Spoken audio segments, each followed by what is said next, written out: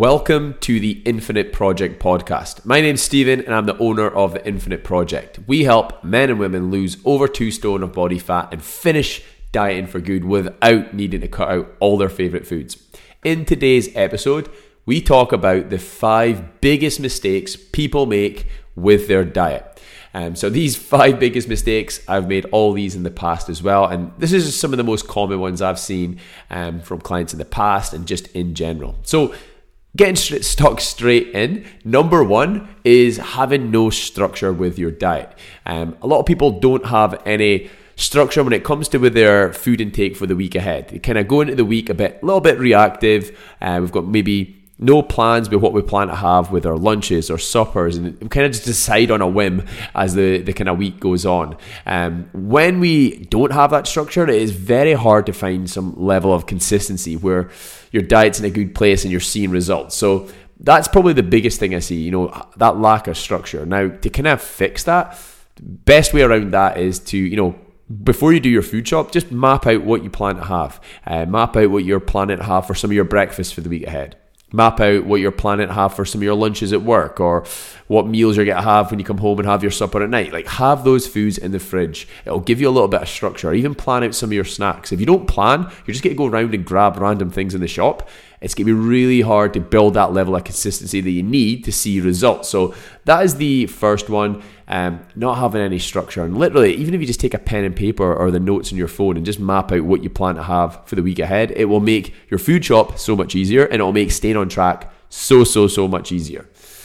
So that's number 1. Number 2 is filling the house with junk food. Now, again, this kind of links back to number 1. If you have no structure and you've got no kind of plan with what you're going to have for the week ahead, and you go to your food shop, it is so easy to just throw any old crap into your trolley. Before you know it, you've got multi-packs of crisps, chocolate, puddings, whatever it is you enjoy to have. And when you fill your house with junk food, it's no wonder that you can't stop eating junk. A lot of people I've spoke to in the past will say, I can't stop snacking. I'm like, okay, what are you snacking on? I'm eating loads of chocolate and crisps. Can't stop eating them. I'm like, well, are they in the house? Yeah, they're in the house. Well, you're not making it easy for yourself. Like, if the food's not there, it's so much easier not to have it. When it's there, it's just too tempting. Like, I know, like me, myself, even when I'm at my most strictest, sometimes I'll look in the cupboard and I'll be a little bit peckish. And if I see a Dairy Milk bar there, or my favourite bag of crisps, I'm 100% going to go and eat them, regardless of what my goals are at the time.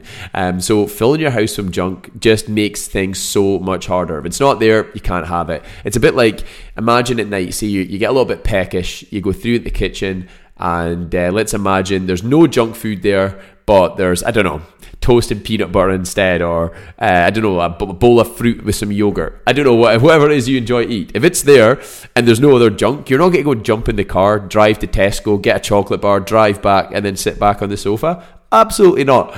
It's just too much of an effort. So make it harder to go off track and easier to stay on track, and that's all to do with your environment. So yeah, if your house is full of junk, you're making it so much harder for yourself. Get rid of it. Just don't buy it.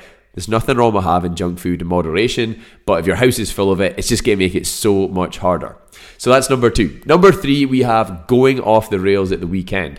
Now this, again, is another really common one. I see a lot of people Monday through Friday, they'll be absolutely killing it, and then the weekend is just a shambles. The diet goes out the window, and maybe there's a lot more alcohol and things like that. And again, there's nothing wrong with having those foods or having alcohol and things like that. It's just getting that balance. Now, when you don't have that balance, you'll find that you just don't make progress, or maybe worse, you start going the opposite way and you start to gain weight. But it's very disheartening when you're killing it Monday through Friday and then the weekend's your downfall.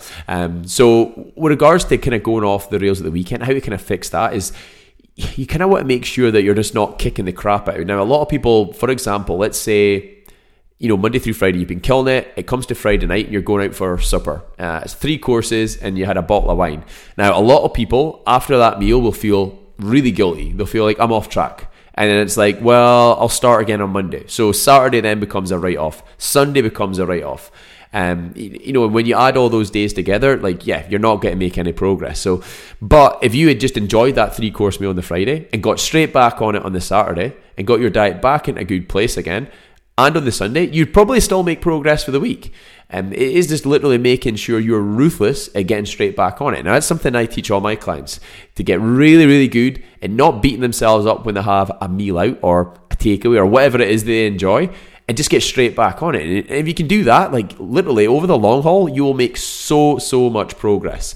The weekends, like, you don't want to be going into the weekends thinking, right, I need to restrict myself. I can't have that. I can't do this. No, stuff that, it's just getting that balance right. And not, kind of almost live by this rule, like, don't let one bad meal turn into two. And if you do that, that will massively help you going forwards. There are a few other things you can do before and after social events to make sure that you do make progress. But literally, if you can just make sure, right, okay, I've had one bad meal tonight, tomorrow I'm back on it. If you can be ruthless with that, that will 100% serve you long term. So that's number 3, going off the rails at the weekends. Number 4 is not eating enough protein. Now, again, when I look at any new client that comes on board with me, I usually look through their food intake and see what their diet looks like just now. Now, a lot of people, protein intake will be really low. We'll look at breakfast. Like, the average breakfast is usually like toast, cereal, things like that. There's not a lot of protein in there. Same with lunches and things like that. Like soup and a sandwich, and maybe there'll be a protein meal at night, but a lot of people's protein intake is really low. Now, increasing our protein intake will massively help, 1, make us feel fuller for longer, which really helps when you're trying to lose body fat. And 2, it'll help better manage your energy levels. What you'll find sometimes when you have a really high carb meal is after it, you'll get a wee boost in energy, but then after it, your energy levels suddenly crash again. You get a little bit peckish. So increasing our protein intake will just help better manage our energy levels, keep us feeling fuller for longer, and will just make the whole process so much easier. So the best way around that, look at your breakfast, your lunch and dinner. Try to prioritize some sort of protein source at each one. So for example, at breakfast time, like today I had, I think it was a Graham's high protein yogurt, a bagel with some Lurpak on it, and some blueberries. That was my breakfast today. So I've got the Graham's yogurt. That's my source of protein. That's my main source of protein in that meal. Lunch today, I might have eggs and salmon, for example. I absolutely love having that. So the eggs and salmon are high in protein. I'll maybe have that with a slice of wholemeal toast. And then supper tonight is, what have we got? We've got a chicken curry. I'll have that with rice and veg. So there we go. Chicken, we've got your protein source at each meal time there. So aim to have a protein source at breakfast, lunch and dinner. If you do that, your protein intake's going to be there or thereabouts.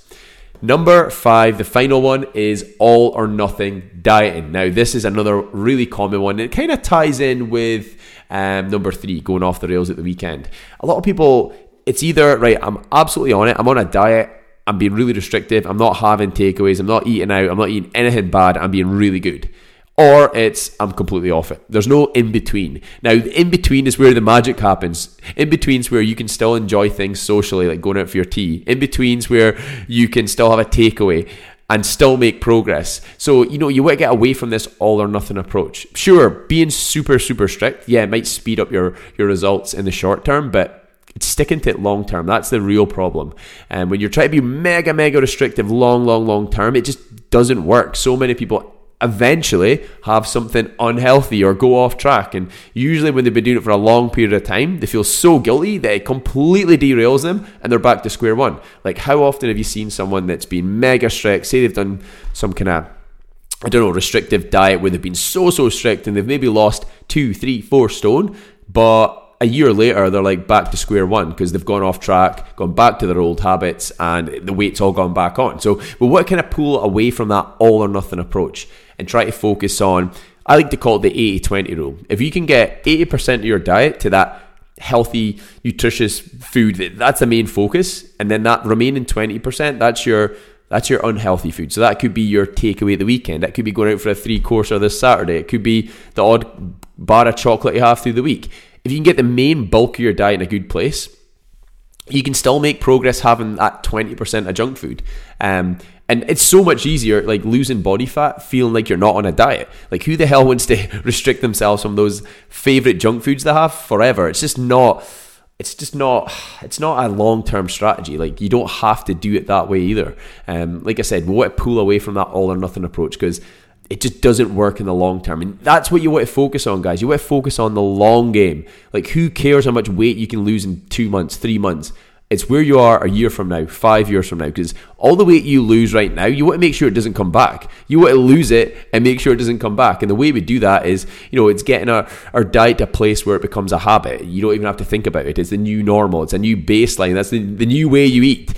So yeah, that's the kind of way you want to look at your diet, your fat loss journey. Look at it in the long term, not in the short term. Who cares what you can shift in 3 months? Anyone can lose fat in 3 months. It's keeping it off. And that's the real challenge. So guys, that is the 5 biggest mistakes I see people make with their diet. Number 1 was no structure and kind of winging it into the week. Number 2 was filling the house with junk food. Number 3 was going off the rails at the weekends. Number 4, not enough protein in their diet. And number 5 was the all or nothing dieting approach. You're either completely on it or you're completely off it. So yeah, you 100% guys. Hopefully that was useful. You want to avoid those 5 mistakes because yeah, they'll cripple your progress long term. And like I said, you want to focus on the long game of this when it comes to fat loss. We want to make sure what we lose now doesn't come back. We don't want to be losing a ton of weight just to gain it all back and then have to do the whole process again. Because if you can get it off the right way, maintaining it becomes a hell of a lot easier. So guys, hope that's been useful today. Hope you're all having a fantastic week and we'll catch up with you next week.